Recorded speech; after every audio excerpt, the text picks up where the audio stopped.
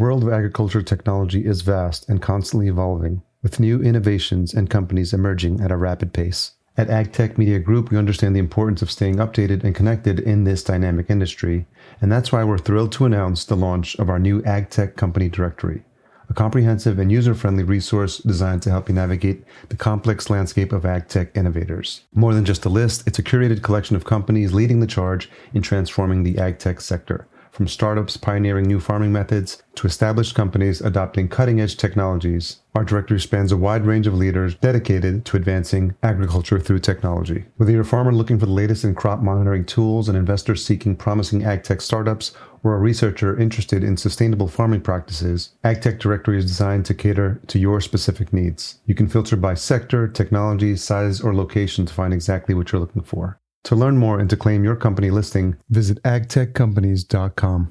Special thanks to our title sponsor this season, IGS. Founded in 2013, IGS develops Industry 4.0 solutions in the global agtech and commercial lighting markets. As an industry innovator, they make revolutionary controlled environment growth products. For more information, visit intelligentgrowthsolutions.com. So I think now it's got to be about the responsible use of these genetic technologies. If it's been genetically modified to express more protein, I'm sure consumers can get on board with that.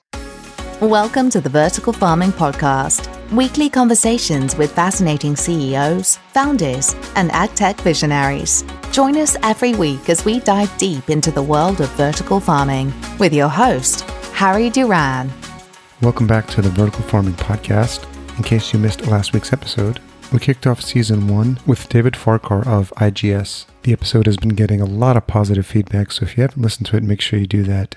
David was the first interview I had after the COVID crisis, and it was a very timely discussion about the opportunities David sees in the marketplace for his organization and for vertical farming as a whole. He's really keen on how the technologies can really impact the future of our society and talks in detail about the impact that weather handling and ventilation can have on vertical farming and how IGS is providing solutions to meet those needs.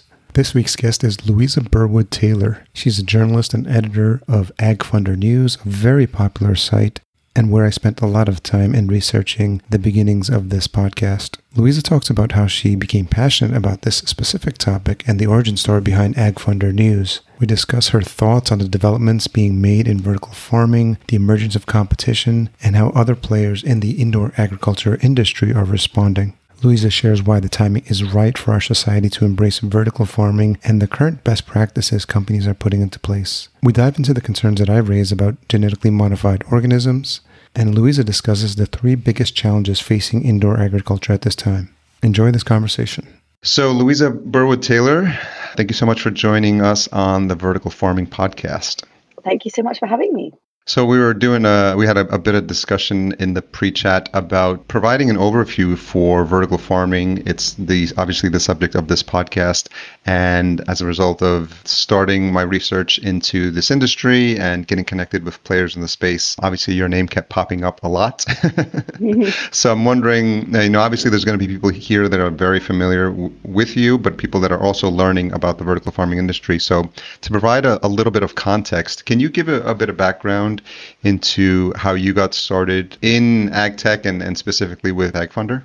Yeah, of course. So I'm a financial journalist by background. I've covered various different financial markets over the years, from the exciting world of structured bonds to equity capital markets out in Asia, which was definitely a bit more exciting. And then I started focusing, I was at the Financial Times and I was looking at institutional investment and where, all the large pension funds of the world and the insurance companies, how they invest and how they allocate those assets into different asset classes. And one of those areas that was really interesting was alternative assets. And that includes real estate and infrastructure and real assets, you would call it, things that are much more tangible and understandable to friends and family and people on the street. So I was excited to look more into that as an area. And when I moved back to the UK, this was about 5-6 years ago now, an opportunity came up to be the founding editor of a publication called Agri-Investor. And that was focused on investment in agriculture across all of it. So it's investing in farmland, it's investing in agribusinesses in the supply chain, and it was investing in ag tech. But at that point, ag tech was this very, very small piece of the overall investment pie. What year was this? This was the end of 2013. Okay. And 2013 was actually a breakout year for ag tech overall because there was this acquisition of a software company called the Climate Corporation by Monsanto, one of the large agribusinesses, for $1 billion. So that was Wow. the first unicorn and really put ag tech on the map. But it took another couple of years for ag tech really to see the investment volumes get on the map. And that was in 2015. There was a bit of a breakout year. And in 2015, I joined AgFunder. How much had you known about the space as you were getting involved? Were you just learning as you were going? So in this, you were everything ag tech related? Was it sort of a trial by fire in terms of like what was happening in the industry? Yes, I think that's probably fair to say. And I think with journalists, when they take on a new beat, you're very much learning on the job. The great thing about being a journalist is you are allowed to ask a lot of questions. Yeah. That is the job. So when I first got into it and when I was interviewing for that first job in AgriInvestor, I was immediately just so excited about this potential. You know, all those statistics that people have now probably heard till they're blue in the face about feeding a growing population and Yeah. needing to improve food production. You know, it was really exciting. 5-6 years ago, it was something that, you know, it's such a huge industry. It's such an important industry for everyone on the planet, but yet it's been siloed. Agriculture is something that people imagine takes place often miles away from them if they live in a city. You know, I grew up in London. Yeah. A lot of my friends don't sort of see the connection necessary between agriculture and food. So it was really exciting to start seeing that people were wanting to invest in this space and do so to improve the quality of food and to improve the environmental impact of our food. Why is that specifically, or that cause, something that's important or something that resonated with you? I hope it resonates with a lot of people of my age and older as well. I think it's hard to ignore the impacts of climate change and the impacts that humans have on this planet. Yeah. I'm a big wildlife lover and I'm also a big food lover. And it seems to me that not only, you know, and having worked in the financial world and covered financial investments, sustainability was increasingly becoming ESG, this term, environmental, social, and governance, was increasingly something I was hearing investors talking about. It actually has taken quite a few years for it to be something that they're taking seriously. But I think something we could talk about maybe a bit later is a lot of large public companies are being very serious about their sustainability initiatives as of, you know, last year, pretty much. But I was hearing a lot more talk about that as a concept. And I found that very interesting and exciting. But it also seemed to just make sense for companies. If they want to be sustainable into the future, they need to think about where they're sourcing their products from, who their clients are, what they care about. So it seemed to be a great time. And I think for me, I was very lucky that opportunity came up at that moment because I'll never look back. Yeah. So when you got started with AgFunder, was there a vision for what it was going to be? And did it look a lot like it looks now in terms of all the different parts of it? And I know there's a focus on investing in the space as well. So what did it look like when you first joined? And is what it is now what the vision was from the founders? Yeah, so the vision has always been to bring more investment into the agriculture industry and also bring more technology to the space. So our two co-founders, Rob Leclerc and Michael Dean, were working on an agriculture project in West Africa, and they were trying to raise funding for that, finding that hard. But at the same time, we're realizing, you know, how technology could have improved the project that they were working on. So they wanted to do something about that. And they thought that, you know, a key way of doing that would be to help bring more investment into the space. But before they could do that, it was about educating the industry, telling people, as I said, you know, this idea of investing in agriculture was something so removed from some of these mainstream markets that we really needed to start with education. And so they launched AgFunder News, which I came on board to manage from 2015 as like a tech crunch for agriculture. Yeah. And we hope that's still kind of what we are. And it really took a life of its own. So as I mentioned, there was an acquisition by Monsanto in 2013. And that's when more and more VCs started to take note of this space as somewhere that they could make some money. But equally for entrepreneurs looking for the next industry for them to work in and take some of the technologies being developed elsewhere into this sector, it really started to grab attention. And then a couple of years ago, we built this network. It was probably around 50 50 to 60,000 members and subscribers globally at that time. And, we had all this expertise. We had these experts in our network. We had all these investors we're speaking to all the time. We thought it was time for us to start investing ourselves. So we started launching our own funds. Our funds are open to individuals all the way through to large institutions. Our investors range from high net worth individuals to funds of funds, impact funds, corporates, some of the food and agriculture corporates too. And we've raised 3 funds so far. And we have a fund out at the moment, which is focused on the alternative protein space. So we're an investor, but we also have media and research as well. So now moving into specifically like indoor ag tech, as much as I would love to go into the alternative meats and the plant-based meats as well, because I find that really fascinating with what's happening there. When did you start to see a specific focus or people paying more attention to what was happening, not just obviously with all things ag tech related, but specifically with what was happening with vertical farming and a lot of the developments happening in terms of like improvements in LED lights, hydroponics, aeroponics? Has that always been on your radar, or when did that start to catch your attention more? Yeah, that's been on the radar from the beginning. And a nice way that I try to think about how it's changed over the years is thinking about our readership. So when I joined AgFondo in 2015, if I wrote any article about indoor agriculture, I knew it was going to be the best read that week. People were so excited. People thought it was something cool, something different, a little bit sci-fi, this concept that you could be growing it in, your backyard or inside your, basement. So it was always something that was very popular from the beginning. I will say that we saw a little bit of a dip in popularity of those articles probably around 2018, I think, because there was this realization that this was a lot harder than everyone thought it was going to be. And it was interesting that the readership picked up on those challenges and seemed to take some of the excitement and the hype with a grain of salt.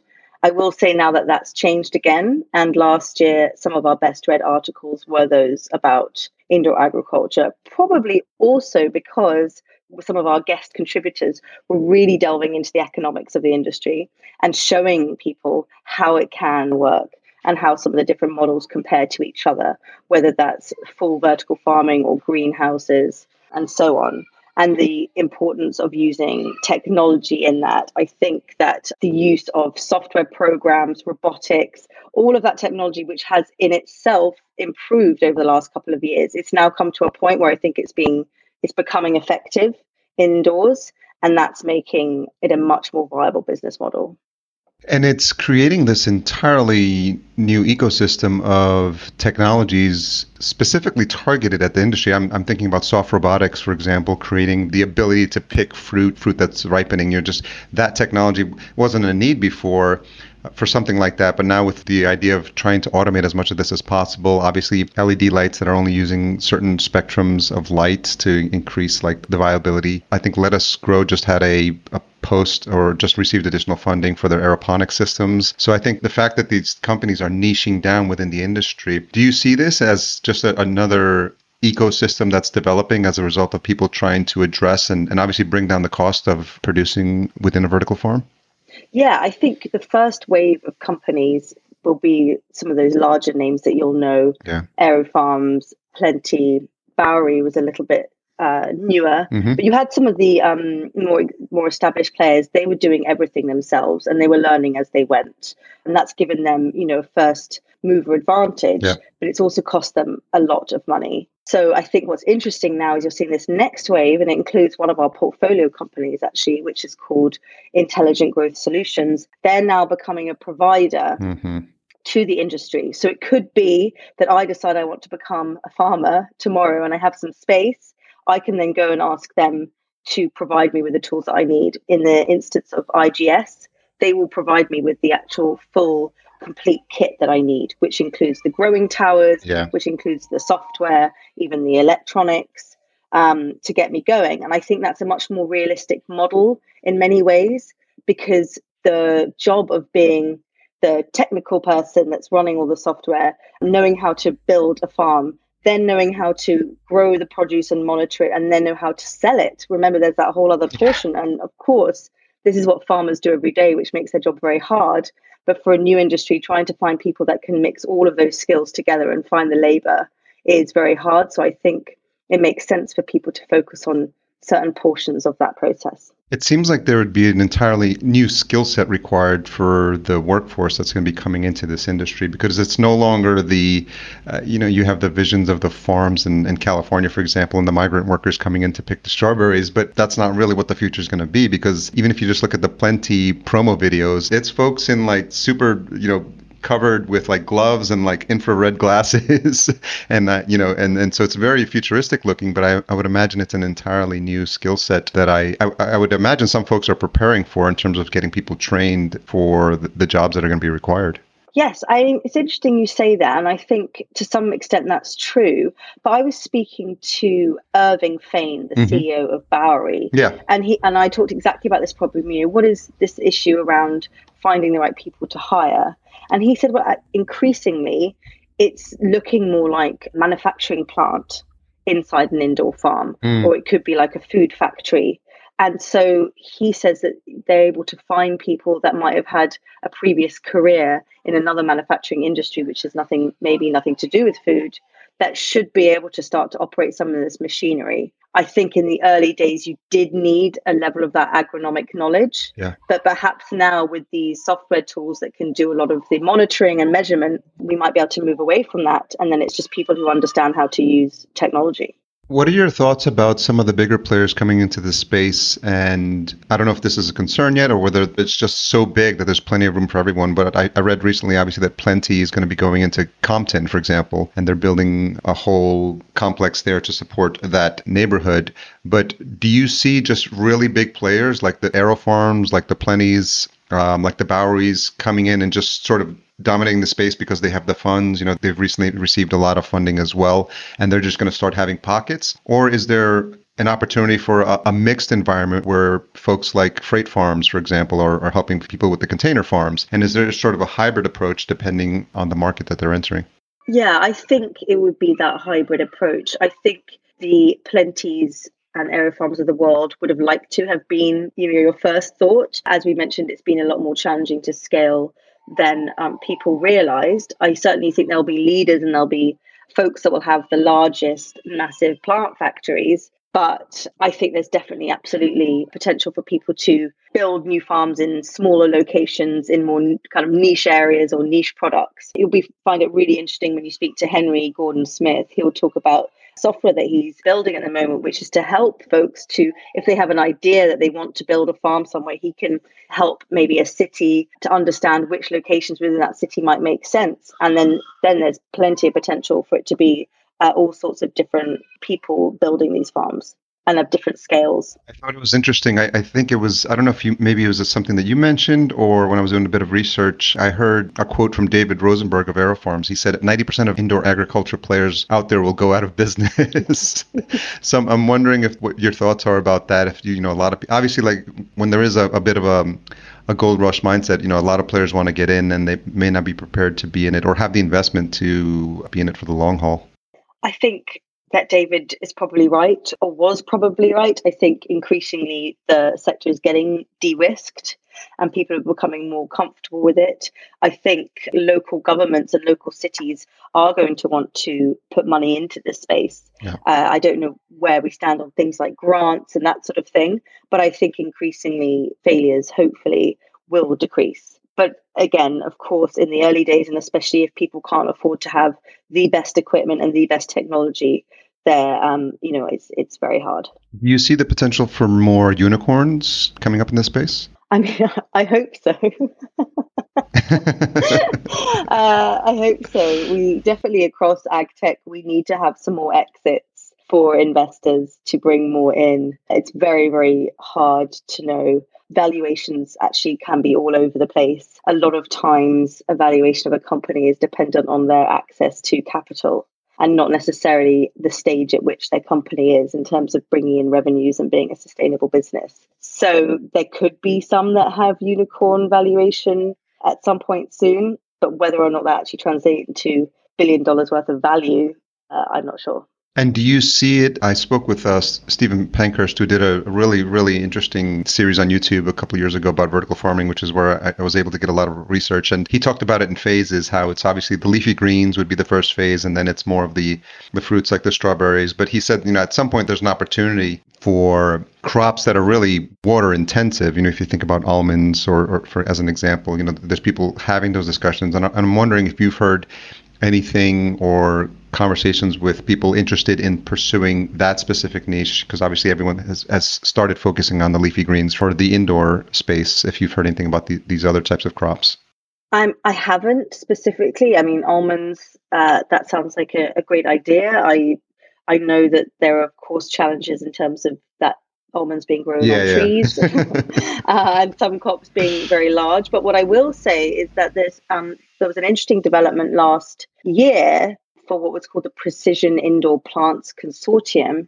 And this is a grouping of companies. I believe it includes AeroFarms, but also BASF, which is the large agrochemicals company, Benson Hill, which is the crop genomics platform. And then there's an LED lighting group, there's Intrexon, and so on. And what's interesting there is that they're looking at varieties of crops that might make sense to grow indoors. And I think potentially you would create different varieties of outdoor crops that are suitable for being grown indoors. Yeah. And maybe that's how it would work with some of these other crops. But that's great to hear. I think everyone does get a little bit fatigued around leafy greens, and you always hear people saying the world can't be fed on leafy greens. And, so it's refreshing to hear those new ideas. Would love to see them. I think one of the things you mentioned in your interview on Rabobank was this idea of millennials wanting to do good. And I think this concept of the timing is right for people to open themselves up for, new alternatives for how we are consuming our food, and to be concerned about things like distance that food travels to get to our plate. But even things like, I know that Plenty is working on a compostable container, because obviously one of the not so secrets of the leafy green world is obviously all this plastic that's being generated in all these supermarkets. So it's refreshing to see that Plenty is thinking about those things as well. That's brilliant. Yeah, and I think all of those ancillary services to this industry will be really interesting. We'd love to see more startups who are in that packaging space, innovative packaging. It's surprisingly a small segment overall of food tech and ag tech, considering it's something that we're all thinking about all the time. Yeah. We're all very concerned about our use of plastic. So that's fantastic. And I think leaders like Plenty, it's great if they're going to, take a leading role there and, potentially front some of the early costs of research in that space too. I wonder if there's opportunities to maybe open source it, such as, we've seen some examples of that in the technology world, obviously with things like Linux maybe, but I'm wondering if something like putting in best practices for how to do some of this compostable packaging is something that, to your point, the whole industry could benefit from. And you mentioned a couple of organizations that are consortiums or that are looking to share resources or research. Are there other organizations where they're looking to sort of put best practices forward? There was the Vertical Farming Association that was set up a few years ago. I'm not quite sure the status of them there right now, but there's several. And what I will say about ag tech overall is I noticed an increasing propensity to collaborate amongst startups, which is great. I think initially every app, every sensor, etc., was going to save the world on their own. Yeah. And as soon as people dug in, they realized this is an incredibly complex industry and no one's going to be able to do it alone. So there's a lot of collaboration between tools, whether they're integrating through APIs, whether they're actually researching the potential for how to monitor a certain nutrient in the soil together. There's various different ways that companies are working together. And I think we'll continue to see that. Probably soon after you joined AgFunder, you put together an article that said the 3 big challenges for indoor agriculture, and I'm just looking through them now. A lot of the technology involved is still very early stage, availability of funding, and finding experienced talent. Do you still think those have been addressed by now, or is there still some work to be done there? I think the technology piece is being increasingly addressed and rapidly too, which is fantastic. I think availability of capital is just always a challenge. However much investment is increasing, and we had 10 billion of investment across food tech and ag tech last year. That sounds like a lot, but it's still, a very small portion of overall venture capital investment, for instance. It's still less in health care, technology, and healthcare and agriculture both represent the same amount of global GDP. So we've still got some catching up to do, but it is always improving. And if we can see more successful indoor farms, that's going to make that capital more readily available. What are you seeing happening in your own backyard? Are you seeing any innovations or companies, or are you seeing examples of it in London, for example? I'm actually not in London. Oh, okay. I'm from London. Yes, I'm British. I'm based in New York. Home is in New York? Yes. Okay. Yes. So the question would be, are you seeing any, or have you heard of any innovations happening back home in London, or even where you live now? So back in London, there is a group called Growing Underground. Oh, in Liverpool. Was it the Liverpool? No, it's actually, I think it's actually in London, and it's in old train, underground, the underground. It's in some of the old lines and the old train stations there. And my colleague, Richard, he went to go and visit that. That's very cool. There's quite a bit of indoor agriculture back in the UK, actually. You mentioned Let Us Grow earlier, that they're based in the UK too. And then here in New York is definitely a hub for indoor farming. Again, Henry Gordon Smith has probably been responsible for growing quite a lot of that. He has a great event that they do every year, AgTech Week here. Yeah. And that really ranges from whether they're the equipment providers, the technology providers, or actual indoor farms as well. And Farm One as well, right? Yes, exactly. And Farm One. Yeah. I think since he covers different cities on his podcast, the one that I caught up with was a conversation with the CEO of Farm One as well. Oh, fantastic. Yeah. So as you think about what's happening and what you've seen so far from the time you've been at AgFunder, what has you excited about the space, specifically related to indoor ag tech? Not to repeat myself, but I am very excited about that potential for looking at the genetics of the crops that could be grown indoors and really optimizing on that. I think that makes a lot of sense, and I think you could get some great efficiencies in that. And it's exciting because it brings other players in from the industry to bring their technological prowess into it. I'm thinking of Benson Hill particularly. I'm a big fan of what they do. What are they focused on? Benson Hill, so they have a computational platform that helps to look into genetics of crops and find different varieties. They also do gene editing as well to improve certain characteristics of crops and, using that natural biodiversity. So these aren't GMO. These are crops that they are editing in a way that would have happened through natural breeding, but just over much quicker time scale. I'm very excited about the potential for companies like IGS and this way of enabling, maybe not anyone, but enabling people to set up farms in any location by using their technology. They're doing some really smart things around electronics and around energy and bringing those costs down around energy. I think that's something that people, didn't think a huge amount in the beginning, that the cost of all that lighting, the cost of all that HVAC, the cost of all that climate control, and the energy involved in that, the carbon footprint. Yeah. There's a lot of focus on the saving of water, which is fantastic. But I think that fossil fuel consumption essentially still has a lot of work to do. So very excited about the potential for that. And actually now I'm thinking about it, going back to that idea around the crop varieties, growing more nutritionally dense food. Something I'm thinking a lot about at the moment. I think we've had this first wave or maybe second wave of ag tech, and a lot of it's been focused on growing more with less, using less water, using less pesticides and so on. But now I think we've proved that we do have enough food to feed the world. It's not necessarily reaching the right places and the right people, but even people that are getting enough food are suffering from chronic disease and things like obesity and diabetes, particularly here in the US. Looking at how we can use food and the way that we grow it or what we grow and how that can be nutritionally improved to be better for people and actually potentially cure or at least alleviate some of those ailments I mentioned. I think that's really exciting. And I think indoor agriculture can absolutely play a big role there.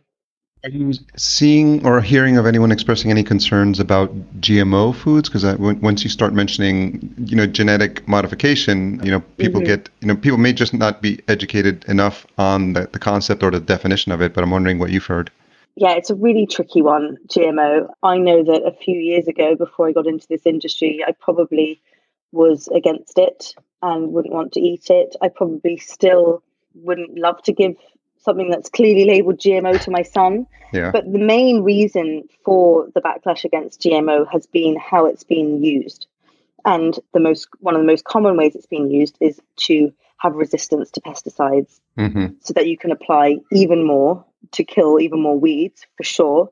But then, of course, there's those residues that are left in the crops. Yeah. So I think now it's got to be about the responsible use of these genetic technologies. There needs to be transparency. We need to tell consumers exactly how this crop has been genetically modified. If it's been genetically modified to express more protein or to express more vitamins, I'm sure consumers can get on board with that. Yeah.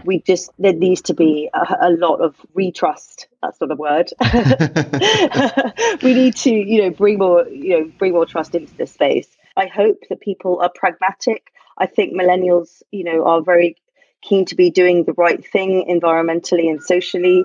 So hopefully, if things can be communicated in the right way and have an open dialogue, I would hope and foresee the use of genetic tools, whether it's modification, which involves inserting foreign genes, or whether it's editing, where you're working within the same genetic profile of a plant. Yeah, I think it's just a matter of educating the consumer as to the source and the nature of the changes, and also the benefits as to why it's done and for increasing the yields and things like that. I think if people can get on board and there's some transparency with what's happening, I think people will feel more comfortable about the mention of the word. Right, exactly. And I think the role that indoor agriculture can play is because you can be growing every day of the year. You don't have to wait for crop seasons to do trials and to test and to grow these crops. They could really play a role in actually advancing this even faster than ever before. Yeah, it seems like there's a lot of inroads being made in terms of the data science and the business intelligence aspects of it, because there's a lot of computational power that's going to be needed to sort of go through these iterations. To your point, because the crop cycles are shorter, I think there's more, you're seeing what's working and what's not faster. Exactly. And being able to monitor the climate to that very, very specific degree and be able to feed back that data to the breeders will be very exciting.